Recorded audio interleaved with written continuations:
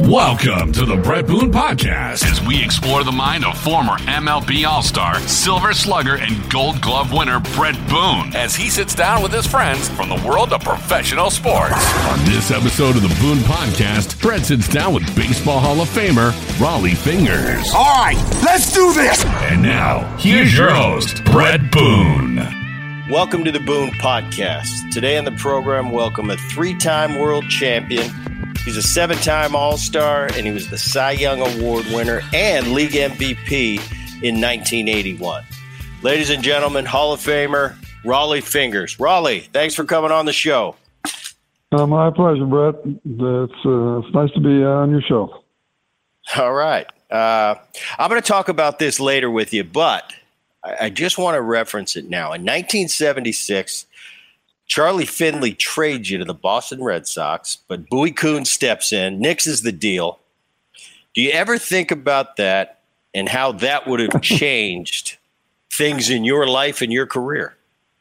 Yeah, it definitely could have. That whole situation was a total mess because there was really three of us involved in all that, myself and Joe Rudy.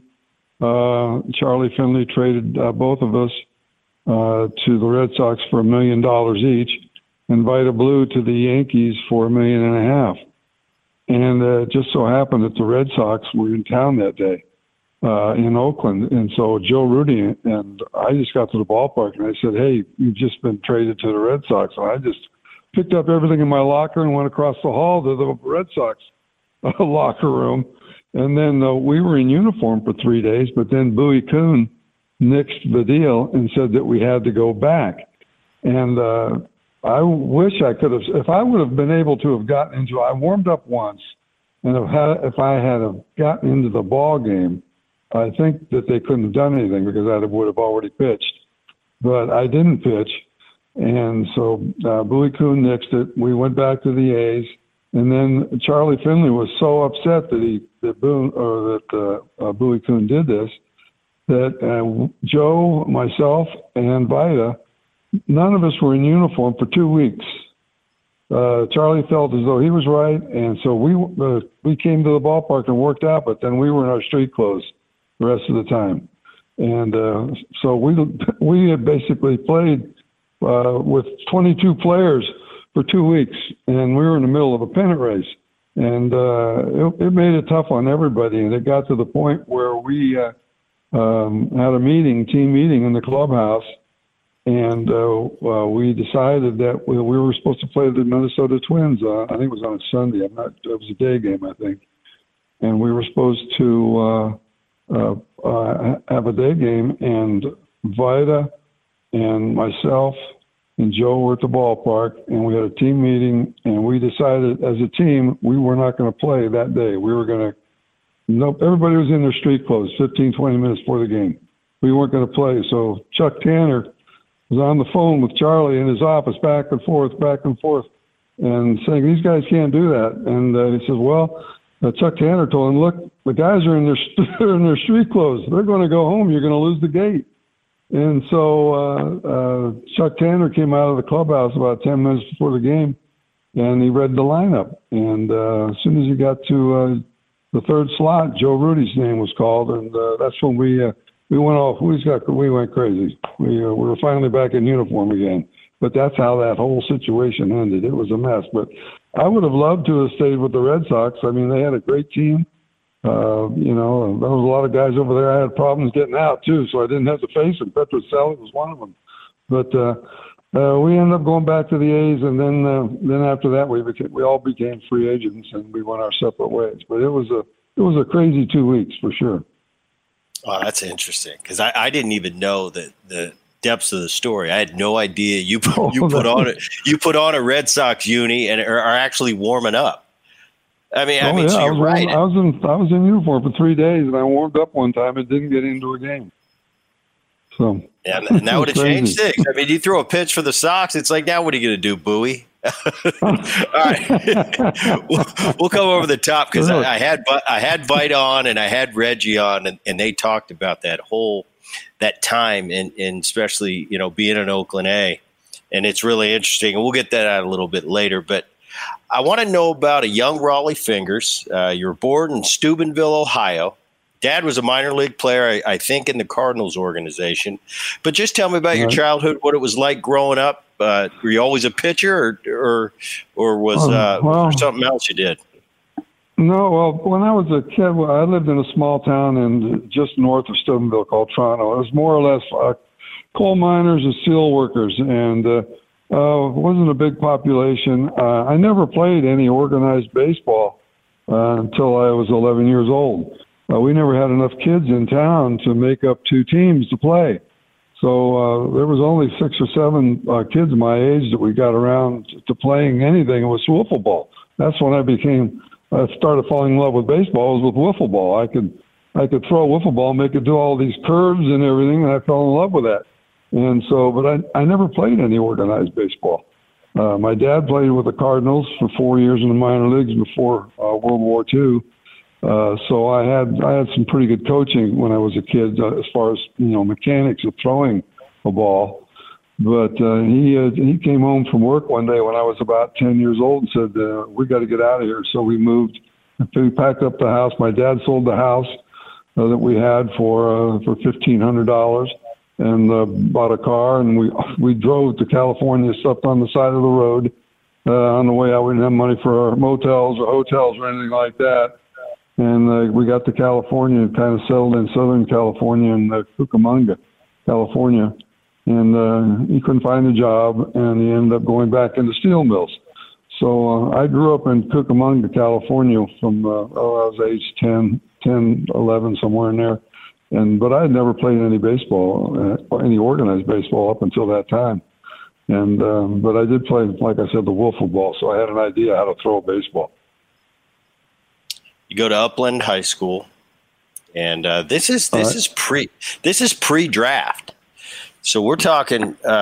It's interesting. So you play your high school ball, and then Dodgers wanted to sign you, and you end up turning them down. You end up signing with the A's. I believe it was the Kansas City A's at the time. I may be wrong, but tell me how that went down. Well, I went after I graduated from high school. That summer, I played with the Dodgers organization. It was called the Dodger Rookies. It was like a barnstorming team. The Dodgers got all the top prospects in the area and put them on a team. We kind of barnstormed around playing American Legion teams and whatnot. And so I played with them for about 2 or 3 months, and then our American Legion team in Upland got into the tournament, and we went all the way to the finals in Little Rock, Arkansas, in 1964. From we're a small town in Upland, California. Here we are at the World Series, American Legion World Series in Little Rock, and we ended up winning the World Series. And that's where all the scouts saw me, was at that World Series. I pitched and I played left field. I led the nation that year in hitting. I hit 450, and when I wasn't playing in left field in the outfield, I was pitching. So I ended up pitching the final game of the World Series and won. I beat Charlotte. I think the score was 3-1, something like that. And we ended up winning the World Series, and I was voted the most valuable player, American Legion World Series. And then after that, scouts started calling. I had a scout from Minnesota look at me. The Dodgers wanted to sign me. In fact, the Dodgers offered me a contract. They were going to give me $20,000 for a signing bonus, and my dad said no. He didn't particularly care for the Dodgers for some reason, so he said no. And so a guy from Art Lilly, who was a scout for the Kansas City Athletics, knocked on our door on just before Christmas, and I said, "We'd like to sign your son to a baseball contract. What are you offering?" That's what it got to, and they started out at $10,000, and my dad said, "No, we want 17," and then it got negotiated down. My dad and the scout down to my dad said, "Okay, we'll take 13." So the scout Art Lilly got on the phone with whoever he was calling, Kansas City, And they said, okay. So I signed for $13,000. That was my signing bonus. I gave my dad $3,000 in cash. I bought my mom a sewing machine because she loved sewing, and I bought a '56 Chevy, and the rest was probably gone in about a year. I just had fun. So then I went to minor leagues. Then started in minor leagues in Leesburg, Florida, worst ballpark I'd ever seen, and played there for a year. And then I spent 4 years in the minor leagues. A year in California League and 2 years in Birmingham in the Southern League, and that's where in California League, Modesto, our team there, we had a great team. We won the league that year. We had Joe Rudy, Dave Duncan, Tony La Russa was my second baseman. Reggie Jackson was one of my outfielders. So I mean, we had a great team that year. And then I went to Double-A after that for 2 years, and then got to the big leagues. Yeah, you mentioned Birmingham. That's Southern League. I played in Jacksonville. This is years later, but I know all about going down to Birmingham. I think when I played there, they were the Chicago White Sox. But okay, so you go from high school, 18-year-old kid. Now you go into professional baseball. You mentioned you went to the California League, and now you're in Birmingham. Something happened to you one of those years in Birmingham. You got hit in the face with a comebacker, I believe, and that kind of shook it up. Well, that was opening night. In fact, that was the opening day pitcher in Birmingham, and this was in '67. And Paul Bear Bryant was our junior was our general manager. So Paul Bear Bryant was at the game that night. And we had a packed house, and I was pitching good. It was like the fourth or fifth inning, somewhere in there, when I think we were leading 1-0. And I threw a breaking ball to this little left-hander, and it was a ball that I normally would think that he would just pull.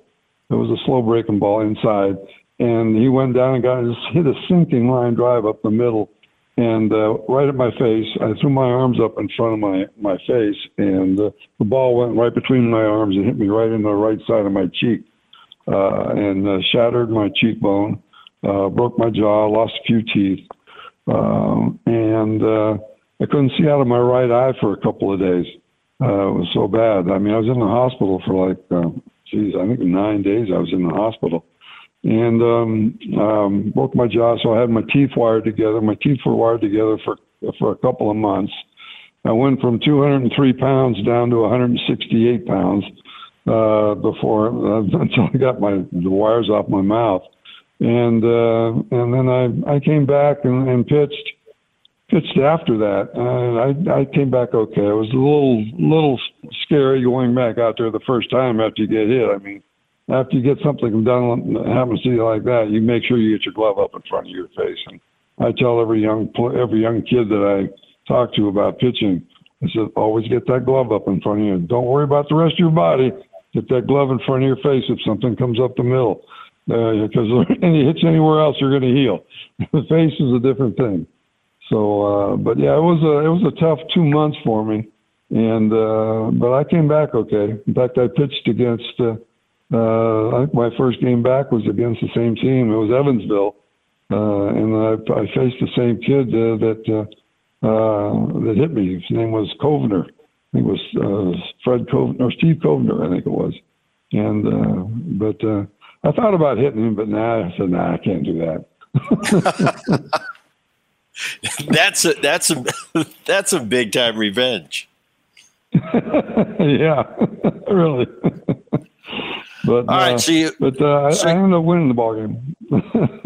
Oh well, that's better than losing. I witnessed two of those comebackers through the middle. I had one time. It was Norm Charlton got hit. They both got hit in the same spot. Norm Charlton, he got hit in the forehead, and then I was also there. I'll never forget it. It was in Arlington playing the Rangers, and a kid by the name of Brad Holman is on the mound. I forgot the name of the guy. Mario, not Duncan.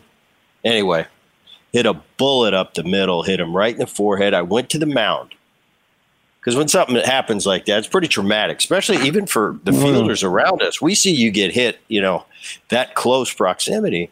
And I run out to the mound, and there was a single hole, looked like a bullet hole in his forehead, and just blood running out, and his eyes were shut. And the first thing that goes through my mind is he's dead.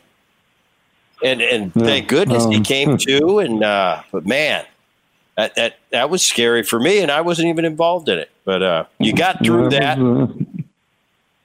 You got through that. You make your debut. I got through that. It was balls come back at you so fast, and you never know when they're going to come back. And it only takes a half a second for a ball to get there and a half a second to come back. So you got 1 second to decide what. I mean, when it hit me, it knocked me back. It didn't knock me out though. It was funny. But when I was laying on the ground, I bit down, and none of my teeth matched up because I broke my jaw bad. And so none of my teeth matched up. So I knew something was wrong real bad when I felt that. But it didn't knock me out. I was just surprised that didn't happen though.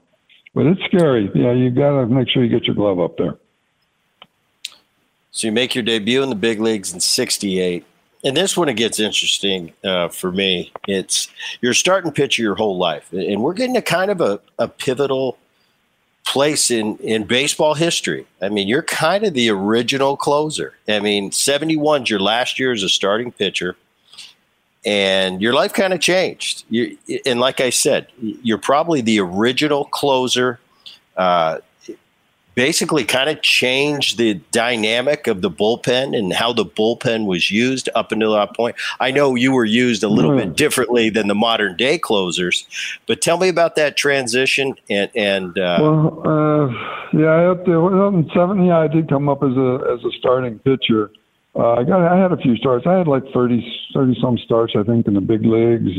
I had a couple of shutouts, 4 or 5 complete games, but in 1971, I was kind of the fourth starter, and I had a couple of good games at the beginning of the season. Dick Williams was our manager, and then I started getting rocked. I get knocked out in the second inning, and I get knocked out in the third inning, and I get knocked out in the second inning.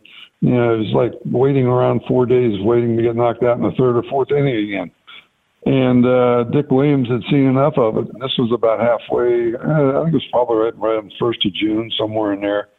And he called me in his office and says, "Look, you're out of the rotation. You're going to be down in the bullpen." And back then, that's where you didn't want to be. You didn't want to be in the bullpen back then. It was a graveyard for old starting pitchers, because most pitchers back then, if you're in the starting rotation, you wanted complete games. That's what you got paid on. And our Oakland A's staff back then, we were completing 45, 50, 55 ball games a year. So, you didn't want to be in the bullpen, especially a long man, because only time you really got in was when you were getting beat real bad and they needed someone to finish the game. But we were playing in New York one day, and we were getting beat like 11-1 or 11-3 or something like that. And all of a sudden, it's the 8th inning, and we're ahead. We came back, and we scored some runs, and it's now 13-11. And I'm the only guy left in the bullpen. He's used everybody but me. So he brings me. It's either me or the pitching coach. That's his 2 options. So he brings me in, and I pitched great. I struck out 2 or 3 guys. Got a save. We left the New York and went to Boston. And the next day, I came in again in the 7th inning, pitched 2 2/3 innings in Boston. Got out of a jam. Got another save. And then Dick Williams called me into his office and said, from now on, I want you to be ready from the 6th inning on, because I'm going to go to you. And I said, okay. He said, all right with you? I said, yep, that's fine with me. I mean, I was happy. I thought I was getting ready to go to the minor leagues when he called me in. But he kept me in the bullpen, and I ended up saving like 17 ball games from like mid-June on that year in '71. And I found a home out there. So I was happy about that, because I knew when I went to the ballpark I might get a chance in pitching in a ball game that day. And you just wait for the phone to ring. But I couldn't stand. I just didn't have the makeup to sit around and wait for 4 days, especially in the big leagues when you're getting hit hard. To wait around for 4 days and get knocked out again. I like the idea I enjoyed coming into jams and trying to figure out ways to get out of it. And so Dick just stayed with me, and I was a bullpen closer from 1971 mid-season on for the rest of my career. Yeah, and you say back then it was a place to go die. It was a graveyard. And you're right. I mean, the mentality is completely different. Obviously, the game we watch today is completely different. The game is set up around the bullpen. Everybody has their individual roles. And, you mentioned you loved coming in. You loved coming into a situation and in a tough situation and having to battle your way out of it. It's not set up that way in 2021, but interesting. Back then, you had Sparky Lyle and Tug McGraw, Goose Gossage, I think Ken Tecalvi was around then, Quisenberry. Teams started realizing that they needed someone in that bullpen to get out of jams late in the ball game. So they started grooming guys for that and trying to figure out who would be a good guy to have down in the bullpen. And that's when it really all started. But it's different now than it was then. Back then, I mean, I'd come in the fourth or in the fifth, sixth inning of some games if I hadn't pitched in a couple of days and go the rest of the way. And nowadays, and we only carried 9 pitchers, maybe 10 back then. Nowadays, they're carrying 13, 14 pitchers on a staff. And you got 7 or 8 guys down in that bullpen. And each guy knows when he's going to pitch. These two guys, right-hander, left-hander, got the 7th inning. These right-handers, left-handers got the 8th inning. And your closer's got the 9th. And then you got 3 or 4 really long guys down there who pitch if something happens early in a ball game. So there's a lot of arms down in that bullpen now. And sometimes I don't think they got enough work to stay sharp. But, back then I was the long man, the setup guy and the closer all in one. That's the way it was back then with everybody that pitched out of the bullpen. Completely different. Fast forward to the next year, 72. Start your run with that infamous run of 3 World Series championships in a row, 72 to 74. I mentioned earlier we had Reggie Jackson on the podcast. We had Vita Blue, a couple of your teammates that you enjoyed that three-peat with. I got their version. Mm-hmm. I want to hear about your version of that. Those early 70s Oakland A's and what it was like. It seemed like, obviously Finley's heading the deal. He's the owner. He's running the show. It seemed like a little bit of a circus. I want to hear your version of it. Oh, it was a circus. Nobody was making any money. That's for sure. I mean, I played there.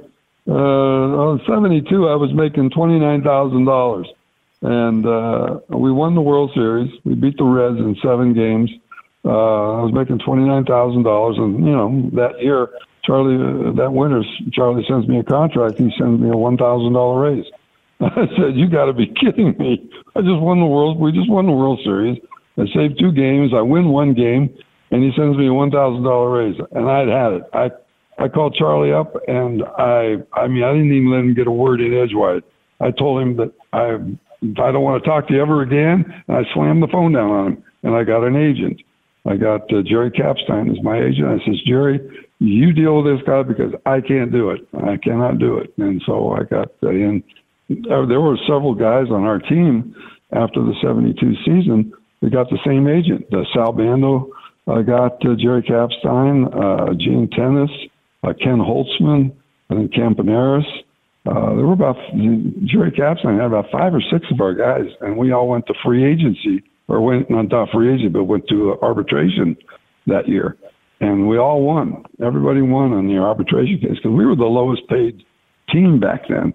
So then after the 72 World Series, 73, we win the World Series again with the Mets, and Charlie got upset with the players with the Mike Andrews situation. I don't know if you remember what happened with Mike Andrews in 1973 during the World Series when he made a couple of errors, and Charlie tried to have him kicked off the team, and we weren't going to stand for it, and we boycotted. We weren't going to play Game 3 of the World Series unless Mike Andrews was reinstated because Charlie did a bogus physical exam and said he had a bad arm when he really didn't, and we knew better. So and then Bowie Kuhn stepped in and reinstated Mike Andrews, but Charlie really got upset with us then. And that year we beat the Mets the next spring training. He gives us our World Series rings. There's no diamonds in the World Series rings. First time in history, there was never a diamond in a World Series ring. I mean, everybody was upset. I mean, you have no idea how pissed off the ball players were. In fact, Kenny Holtzman, he was my roommate, and he hated Charlie as much as I did. And we opened up in 1974. After we got our rings in spring training in 73, we opened up with the Angels in Oakland. And Charlie never came down to the field. He never came down to the field because he knew everybody didn't like him. So opening day, me and Kenny were out in right field shagging balls during bat practice. And I look over into the Oakland dugout at the Coliseum, and Charlie's in the dugout, and he's doing a TV interview. I said, Holtzy, look over there. There's Charlie. I said, put a couple balls in your pocket. So we saved a couple balls, got a couple balls, and on the count of three, we wound up and fired them at him from right field and into the dugout. And then as soon as we threw them, we laid down and started doing setups. By the time the balls got there, he had no idea where the balls came from. Those balls rattled around in that dugout. He had no idea that we threw balls at him. That's how bad it was with Charlie. That's amazing. I mean, you guys are in the middle of an epic run. You know, you're about to win your third World Series. You've already had two Bowie Kuhn stories, and just the players just pissed off. But you guys won. You know, and I look at that team. I look at that 72, 73, 74 A's team, and I don't think it gets its due. You know, they're always talking about, you know, when you think of dynasty, they talk about the Big Red Machine or the Yankees of the 50s or the Yankees of the mid to late 90s. You know, you hear, but what do you think about that A's team?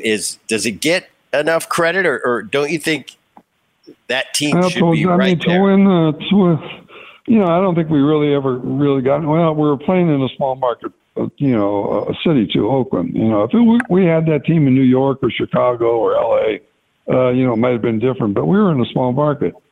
And, I mean, we had good players. We all came up through the minor league. This is before free agency. We all came up through the minor leagues together, all played together for 4 or 5, you know, years before we hit the big leagues. And we all hit the big leagues right around the same time in 1970, 71. And then in 72, it just, everything clicked. I mean, we knew what to expect of each other in the field. We had good players, Bando and Rudy, Reggie, Campaneris was a great shortstop. Dick Green, probably one of the best second baseman defensively I ever had by him. He could make plays. And Gene Tennis, Ray Fosse was our catcher with Dave Duncan. But what we won on was pitching. We had a great pitching staff. We had Vita Blue, Kenny Holtzman, and Catfish Hunter. These guys were winning 60 ball games every year between them or more. And they were completing 45, 50 ball games a year. So we had a great pitching staff. We were solid in the bullpen. Darrell Knowles and myself, Paul Lindblad, Bob Locker. We had pretty good relief pitching, and we didn't go out and kill anybody. We didn't go out and win, you know, 10-2 all the time. We were winning those 3-2 games and 4-1 games and 2-1 games. That's how we won. We never really put long streaks together. You know, we'd win 4 in a row, then maybe lose a couple, and then win 3 in a row and lose 1. That's just the way we were. And but we did have good pitching, and that's what we won on for 3 years. Is we won on pitching. If you go back and look at that pitching staff, 72, 3 and 4, you're going to see some numbers there. I mean, we had like a team ERA in 2.4 or 2.5, 2.6, somewhere in there for a team ERA, which is really good. And we, you know, we had guys that could hit home runs. We had Reggie and Bando and Tennis. Rudy, those guys were averaging 20, 30 home runs a year, and but we survived on defense and pitching. That was more or less what we did. 74, you're your World Series MVP, and just your third. You're going to collect your third ring in a row. Any one of those stand out more than the other, or were they all just as sweet? Oh, they're all just as sweet. I think the first one was the hardest because we were supposed to lose. We had just lost Reggie in the playoffs. He had tore his hamstring, and so we were without Reggie in 1972, and we're playing the Big Red Machine. I mean, they had 3 or 4 Hall of Famers on that with Rose and our bench, Morgan, Tony Perez, Concepcion. They had some great players, and they could score some runs. And we kind of held it with our pitching staff. We held them to really a low amount. I think they only scored one game they scored 7 runs off us, but all the other ones there was two runs or less, I think it was. So, we held them off. But the last one was just as sweet as when you win the first one. The second one seemed kind of, it came a little easier. It seemed like this, and then you win again. Well, this is going to go on forever, because we had the same guys coming back every year, and we got to the playoffs in '75, but the Red Sox beat us in the playoffs. But it was fun for 3 years. It was a good time. All right, we just recently, me and you we did a little charity event, and you're still rocking the mustache. Let's talk about where that mustache, where it started. I know there were bonuses involved. I know it was something started in Oakland, and even you were getting bonuses for growing the best mustache. Or Reggie came with a beard, and tell me about that whole thing and how Charlie Finley put bonuses on facial hair. Well, that all started at spring training in 1972.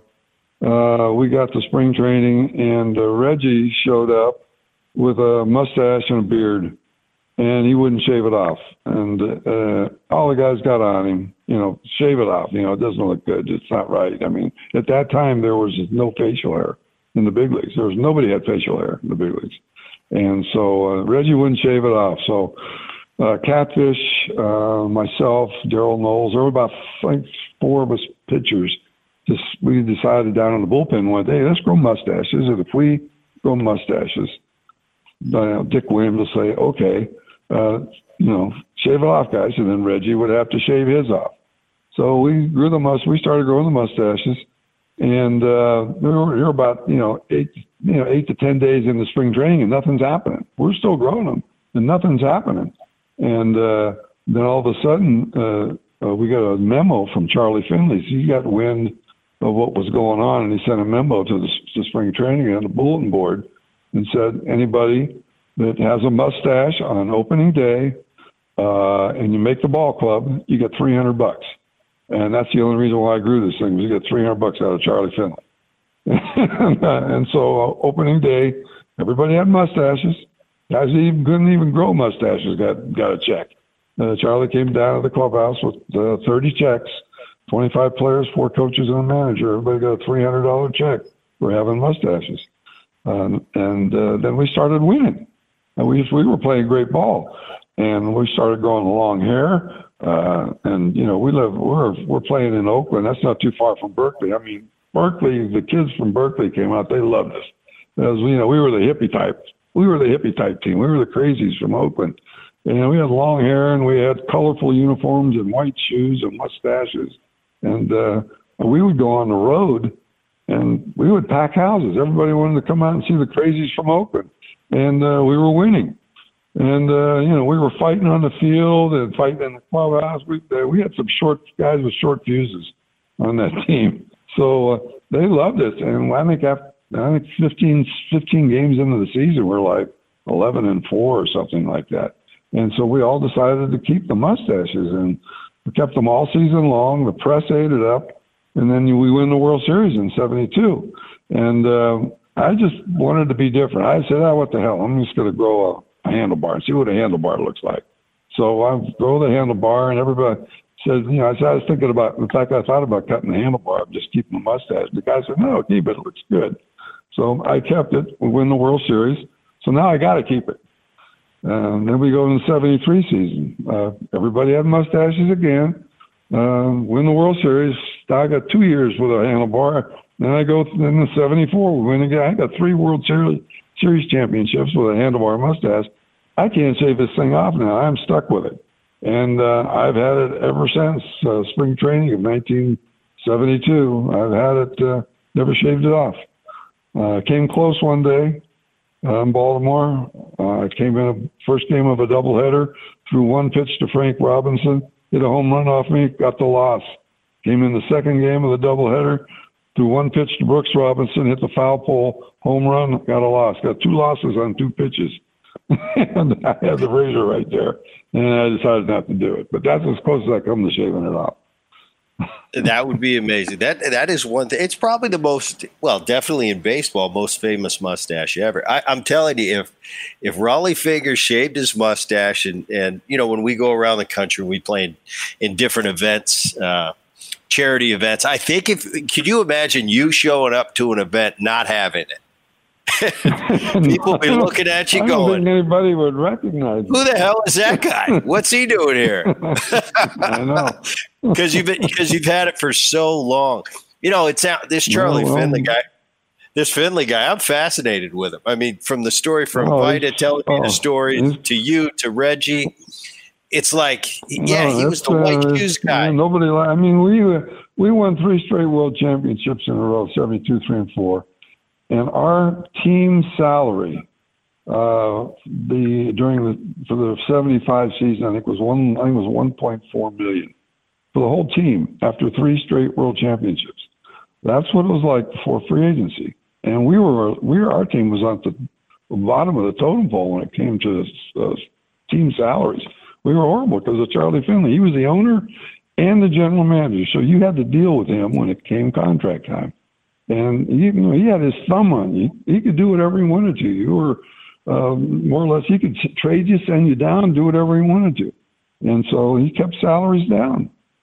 And but we would pack houses on the road, but we very seldom even came. I think there was 2 or 3 years we didn't even draw 1 million people in Oakland, and we were winning championships. You could count the fans some nights out at the ballpark, 400 or 500. It was crazy, but he was a beauty. Yeah, you didn't want him as your owner.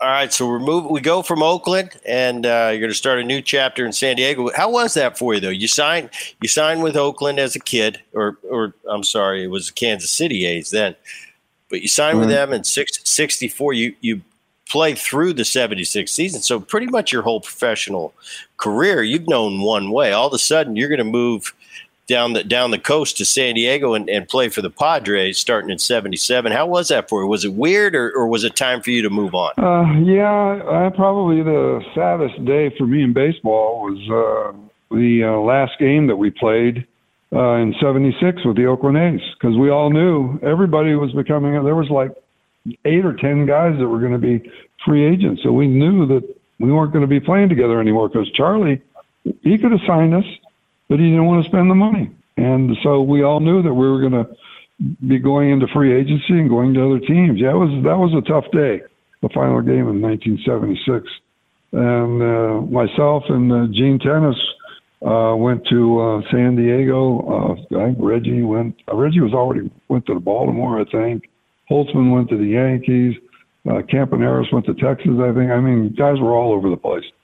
But that was a sad day. But we weren't making any money, so we tested that market. I mean, I was making, I think, 60. The most I made in Oakland in the 9 years I was there was like $65,000 or $64,000. That was it. And so the Padres contacted my agent and said, we'd like to talk to Rollie about signing with the Padres. And I just made $64,000. So I go to San Diego, meet with Ray Kroc in his office and Buzzy Bavasi. He was the general manager, and my agent, Capstein, and myself. And so we're talking, and, Buzzy's saying, we'd like to have you on the ball club. We think we could really use you. And I said, okay, well, what kind of money are we talking about here? And Buzzy looks over at me and he says, well, we'll give you $250,000 a year for 5 years and a $500,000 signing bonus. I said, give me the pen. I didn't want to argue with you. That was my introduction into free agency. Wow. And it's come so far since then. But yeah, that's pretty cool. I want to talk to you about the Rollies relief. Did that come? What was the first year of that Rollies award? That's for the outstanding closer. I know you won the award 77, 78, and 80. Your time with the Padres, but did that just come in? Did that just start in the mid 70s? No, it started in the early 70s. I can't remember. I want to say 72 or 73, somewhere in there. But I never really got a chance to win that one. Even though we were winning world championships in Oakland, 72, 3 and 4. I was averaging 22, 23, 20, maybe 24. Saves a year, but it was our whole bullpen was being used. Dick U. Williams used our bullpen to where I had maybe 22 saves. Darrell Knowles might have had 14 saves. Bob Locker might have had 7 or 8. So it just wasn't one guy coming in. And most of the other ball clubs were just using one guy. So those guys were getting the opportunity to win that Fireman of the Year. I didn't win it. The first time I won it was in 1977. When I played with the San Diego Padres. I never won it while I was in Oakland. All the good years I had in Oakland, I never won it because we always split the games up between 3 or 4 relief pitchers in the bullpen in Oakland. And so those guys would get saves. If I was the only guy down there, but I wasn't. So Darrell Knowles was a great left-handed pitcher. And when Dick Williams wanted to get a left-hander out, he might take me out of the game and bring in Knowles, or take Knowles out and because we were back and forth all the time in the bullpen. But we never really got a whole bunch of saves. Like guys on other teams would get 30, 32, 33 saves. I would only get 21, 22, 23. So I was always coming up short for that award. And then in 76, I was the only guy, or 77, I was the only guy in the bullpen with the Padres. 77, 78, 79, and 80. I was the only guy. I was the closer there for 4 years. And I won, I think, 3 Rollies championship things in San Diego. Then I went to Milwaukee, and I got one. Or the Brewers, I won 1 in Milwaukee, I think. So after 80, right? Go ahead. Sorry? Go ahead. No, I won 4. I won 4 of them, but never won one in Oakland. Never, even though those were the greatest teams I played on, never really won one in Oakland. Didn't get that opportunity. So after the 80 season with the Padres, you get traded. You get traded to the Cardinals. Then a couple days later, they turn around, they trade you to the Brewers. And I don't know. I would ask you, but with that year, 81, probably your best year of your career. You win the Cy Young, you win the MVP, and you win the Rollies. So, and tell me about this. Is kind of, a time for me. I was a little kid, and I was watching, but I remember Harvey's Wallbangers, and I remember, Molitor and Yount, Gorman, Thomas, and Cecil Cooper. Tell me about those Brewers years. Oh, those were great. I mean, when I got traded to the Cardinals, like you said, I was there for 3 days.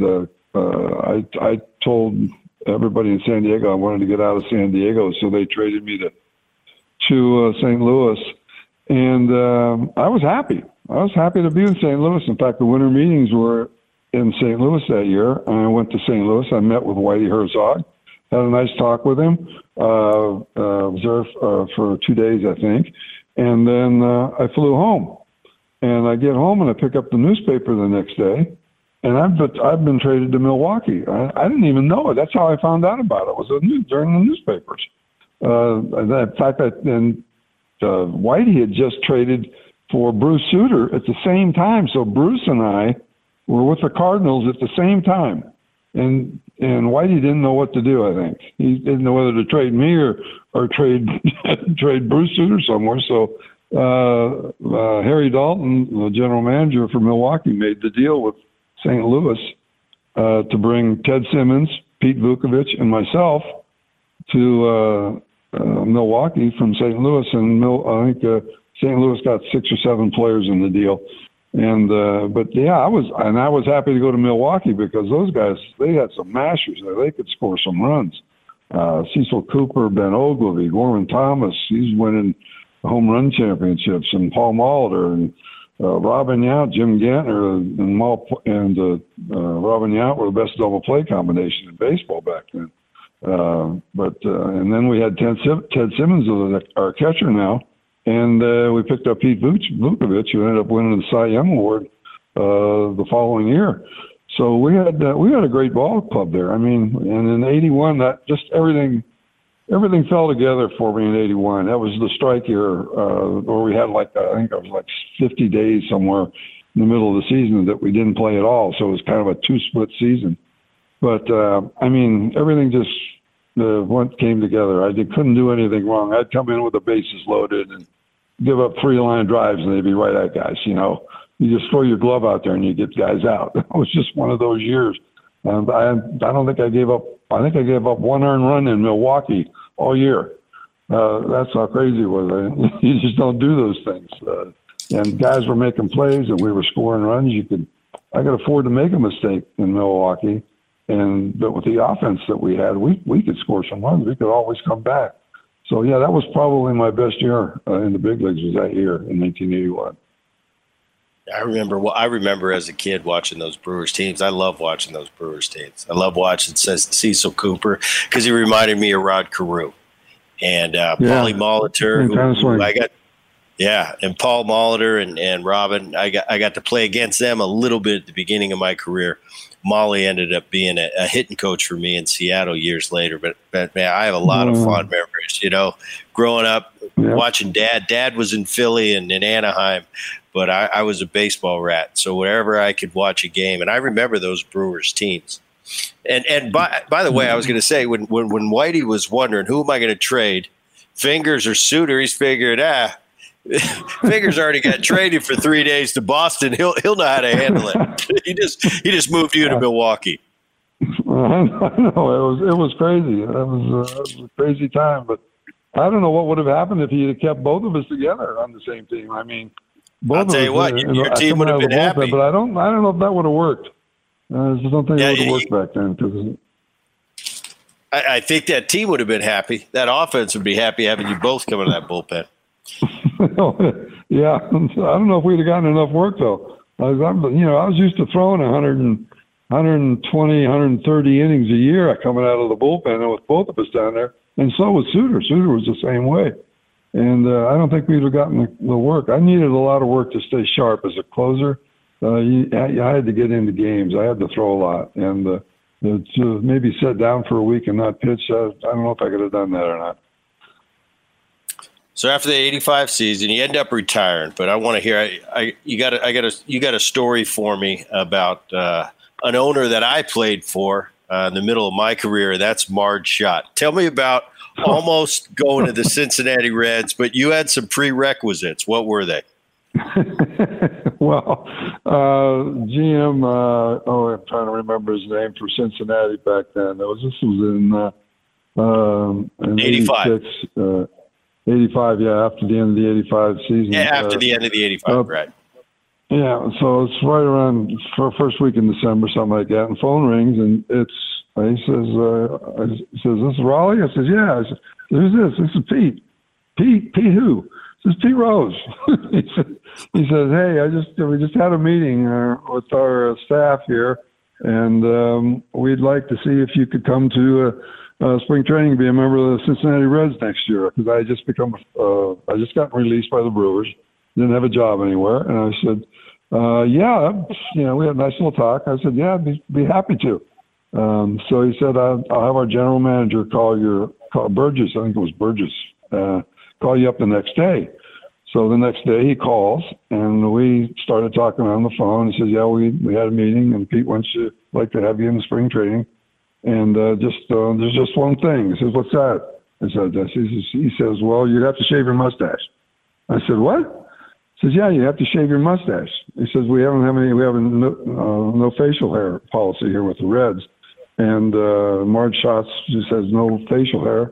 And so you have to shave your mustache to come to spring training. And I said, wow. So I said, well, let me think about this, okay? And I told him, I'll call you back tomorrow. So I talked to my wife, and she said, hey, it's up to you, whatever you want to do. So I called him back up the next day, and I said, you know what? I think I'm just going to go ahead and keep my mustache. If you want me there, you tell Marge Schatz to shave her St. Bernard, and I'll shave my mustache. And I hung up. That was it. And that was never heard back from Pete or them again. I said, that's it. You tell Marge to shave her St. Bernard, and I'll shave my mustache. And she didn't shave her St. Bernard, so I didn't hear back from him. Oh, that's amazing. And I hear these Charlie Finley stories and how different your experience was in Oakland. Well, I played in Cincinnati for Marge Schott, so I have a little bit of an understanding what it's like when you've got an eccentric owner. And, man, I remember just batting practice and, when I was a kid and, I hadn't been to arbitration yet. I remember Marge coming down and her first St. Bernard died, Shotzi. But she shaved the dog. Yeah, she shaved the dog. And she had all the dog hair, and she put it into little, sandwich packets. And, I mean, she had thousands of them. And she'd come down before the game. I'd be sitting around the cage waiting to take my round. And I'd feel somebody's hand go into my back pocket of my uniform. And I'd turn around, there's Marge. She's like, Boone, I need you to have a big game today. And I said, what do you got for me, Marge? She says, well, I got some Shotzi hair from my dead dog, and it's in your back pocket for good luck. And I said, all right, Marge, we got I got that multi-year deal coming up. All right, if you need me to, that's right. If you need me to rock this hair for the game, I will. But no, I understand. But that sounds like her, and your retort was perfect. Oh, yeah, that was something. But that's when I retired. I wasn't going to shave my mustache. She had more facial hair than I did, so I wasn't about to shave my mustache. That's for sure. All right, so let's go to 1992. Pretty cool year for you. You got the Brewers Walk of Fame. Number retired as a Milwaukee Brewer, which I always, when I have guys on the show, it's one thing to be in the Brewers Hall of Fame, but it's another thing to get your number retired. I mean, nobody's ever going to wear that number, and I always think that's a really cool thing. But you also got the call for the ultimate, and that's the Baseball Hall of Fame. I've asked a lot of guys about it, and as much as everybody tells you, hey, Rollie, you're definitely getting in, and until you get that call, what goes through your mind, and when you got that call, how great of a day was it for you?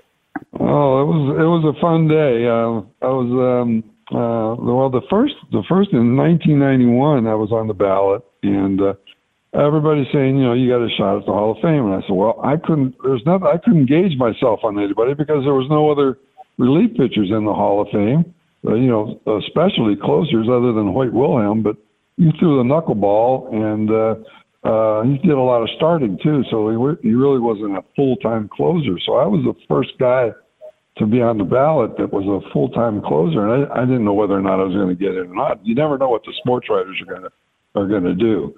So the voting came in 91, and I didn't make it. I missed it by about 30 votes. So the next year, 92, I'm on the ballot again. And Tom Seaver's on the ballot. And I decided I had a restaurant called Trophies down in San Diego, and I was part owner of it, some small percentage owner. So I blocked off an area of the restaurant and had a little party with all my friends just in case I did get the call. And we were down there, and about, I think it was they said if they call you, it's going to be sometime right around between 6 and 6:15. So, I let everybody at the hall or in baseball know where I was going to be at that night with what the phone number was. So they called, and I'm trying to think of the gentleman's name, Stack. I don't know if it was Stack. Who calls? Golly, I can't even remember the guy's name now. But anyway, he called and said, you've just been voted in to the Baseball Hall of Fame. And I said, wow. And everybody was quiet, and I gave a thumbs up while I was on the phone. Everybody started cheering. So that was a fun night. And I had to be in New York the next day for a press conference. So I had to go right straight from my party to the airport and fly on a red-eye to New York. So that was a fun time. You get that call, that's big time right there when you get that phone call. The ultimate. 93, inducted into the A's Hall of Fame. Number retired as well.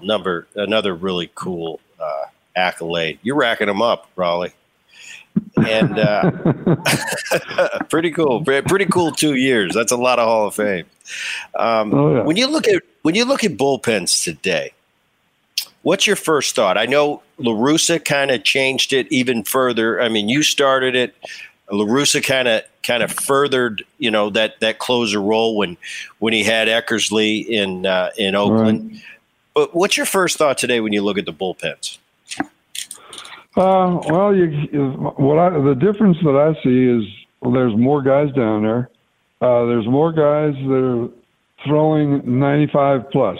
I mean, you didn't see that many 95 plus guys in the big leagues in the bullpen when I was playing. Goose and Terry Forster with Chicago, they threw really hard. But Quisenberry was an underhand guy. Kent DeColvey was an underhand guy. Didn't throw exceptionally hard. Sparky Lau didn't throw exceptionally hard. Bruce Sutter had a split finger. So a lot of guys, a little more tricky pitches stuff. And nowadays it's all velocity. I mean, if you're a closer, you're throwing the ball 95, 96, 97, 100 miles an hour. And that's the biggest difference I see. And they only go one inning. They won't bring these guys in and let them pitch 2 or 3 innings. That's the other big thing that I notice. I mean, there's guys that are setup guys on some teams that could be closers on other teams, but they've got they got the number one guy in front of them, and they're not going to get by that number one guy unless they get traded. That's just the way it is. But nowadays, it's more seeing how hard you can throw the ball instead of pitching. I was throwing the ball 92, 93 miles an hour, I think, in my best years. But I threw a slider, just threw different speeds, did different things with my fastball, cutting it, sinking it, running it. And then I started throwing a forkball as a changeup. And when I developed that pitch, that was, that made me a much better pitcher. I learned how to pitch when I first started throwing that, and that was my first year in San Diego. And I became a better pitcher when I never threw a changeup. For the first 9 years in the big leagues, I never threw a changeup. Everything I threw was hard slider, hard fastball. Everything was hard. When I came into the situations, I didn't want to give anybody any time to look at pitches. I wanted everything hard. And when I developed that forkball, that changed my career immediately. I just became a better pitcher. And nowadays, you don't see that from closers. You don't see that slider, slow curveball, changeup. You don't see a lot of that. It's mostly all hard stuff. And that's the biggest change I see in the bullpens nowadays. And that split's kind of fallen out of favor in recent times, but I know exactly what you're talking about. The middle of my career, Clemens went to that split. And I never had a problem with Roger. I saw the ball real well. Everything was hard. All of a sudden, he came up with that split. It was almost like it was an equalizer. Same thing for Kurt Schilling. When I first got to the big leagues, Schilling was a good pitcher, but he didn't bother me. I picked up his slider, great. Everything was hard, four-seam fast. He came up with that split, different animal. Because for those out there, for those of you out there listening to the Boone podcast, that split finger, it gives the appearance that it's a fastball out of your hand, but it drops about 1.5 feet. And that's the whole thing. It's a swing and miss pitch. And if you've got a good one, man, it is tough. But right now we're kind of going through a lull. Not that many people throwing the split. I have a feeling it's going to start making its way back. But yeah, it's interesting you say that. Split is a difference maker. And I saw a lot of guys personally that upped their game as soon as they acquired that split. I want to do a little rapid fire with you. I'm going to give you 6 guys and just what comes to mind when I mention them. First one, we're going to go with Mariano Rivera. Probably the best, without a doubt. I mean, he only threw one pitch, really. He threw a little cut fastball, but he could hit a gnat in the hind end. I mean, wherever the catcher put the glove up, he could hit it. He had amazing control, and that's what got him by. I mean, I watched him pitch, I think, one of the All-Star games he threw an inning in the All-Star game. He threw 10 pitches, and the catcher could have caught him blindfolded. Wherever he put the glove, he hit the glove. And he's probably one of the best control pitchers coming out of the bullpen I've seen in a long, long time. Dennis Eckersley. He went from starter to reliever. He had 2 careers, and he did both of them very well. But I think when he went in the bullpen, he got better. He became that 1-inning pitcher. He could go out there and just throw as hard as he could, and he had a nasty sinker, a nasty slider. Great relief pitcher, and he had the type of arm which you don't see a whole lot of guys that could go out and throw 1 inning every day. And he had that type of an arm. Great relief pitcher. That's why he's in the Hall. That's why both of them are in the Hall. Bruce Sutter. Nastiest forkball. He only had 1 pitch too. Nasty forkball. He could throw a fastball, but you never knew whether it was going to go straight or not. Nastiest forkball I've ever seen. You sit there and watch him pitch, and the guys, he would make people look stupid at the plate when swinging. But another guy that could go out and throw every day, throw 2 or 3 innings, 4 innings, and that's why he's in the Hall. He had a great career. The Cincinnati Reds bullpen of the 90s, the Nasty Boys, Myers, Charlton, and Dibble. All 3 of those guys, they were nasty.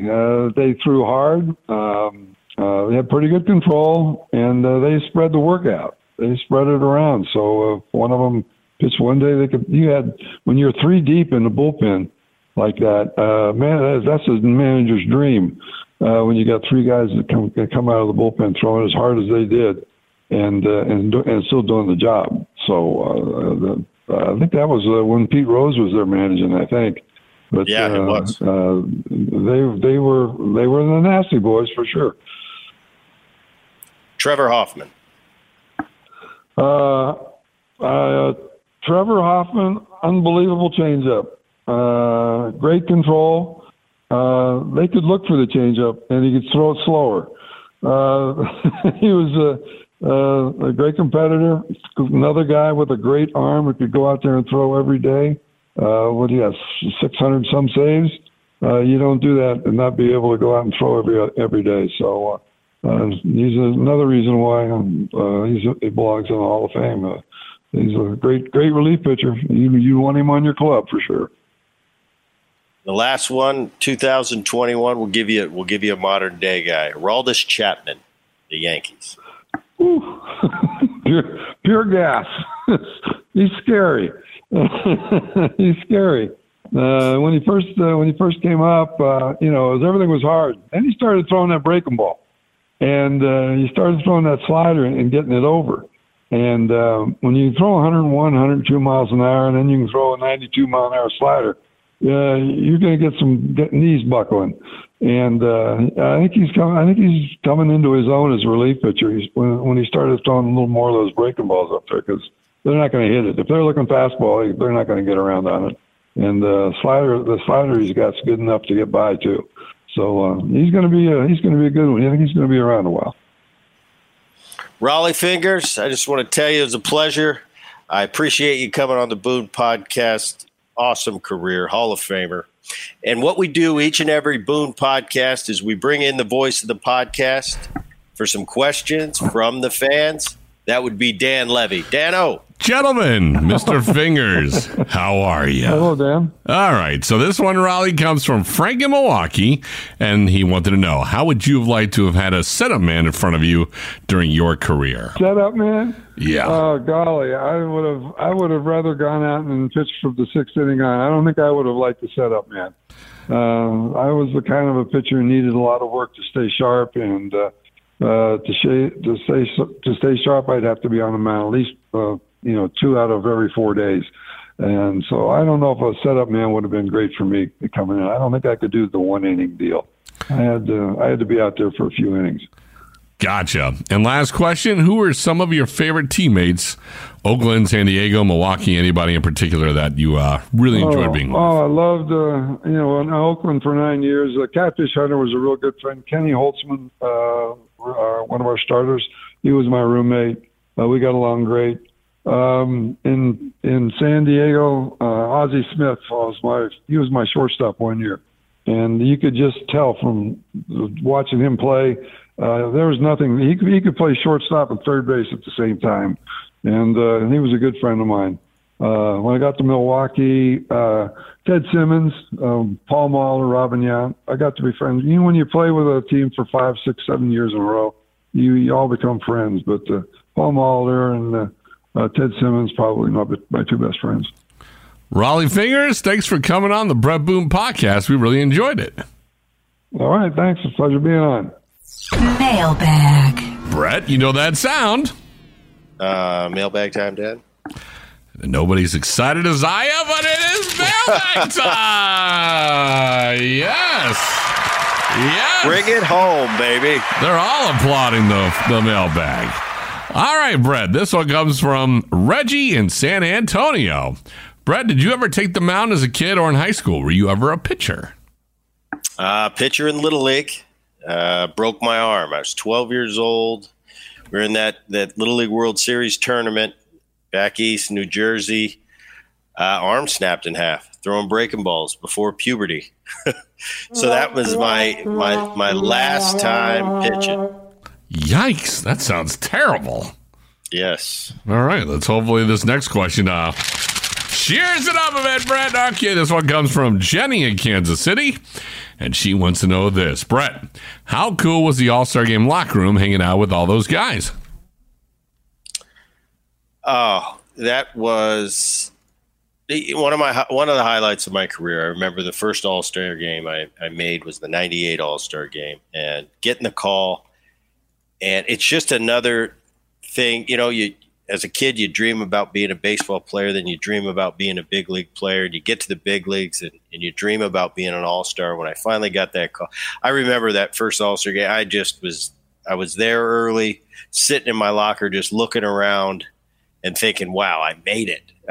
This is so cool. So it was surreal for me, that first one especially. They're all great, and it's an honor to get picked any year that you do get picked. But that first one was in Colorado was just really special because it was, like I said, it was a dream come true.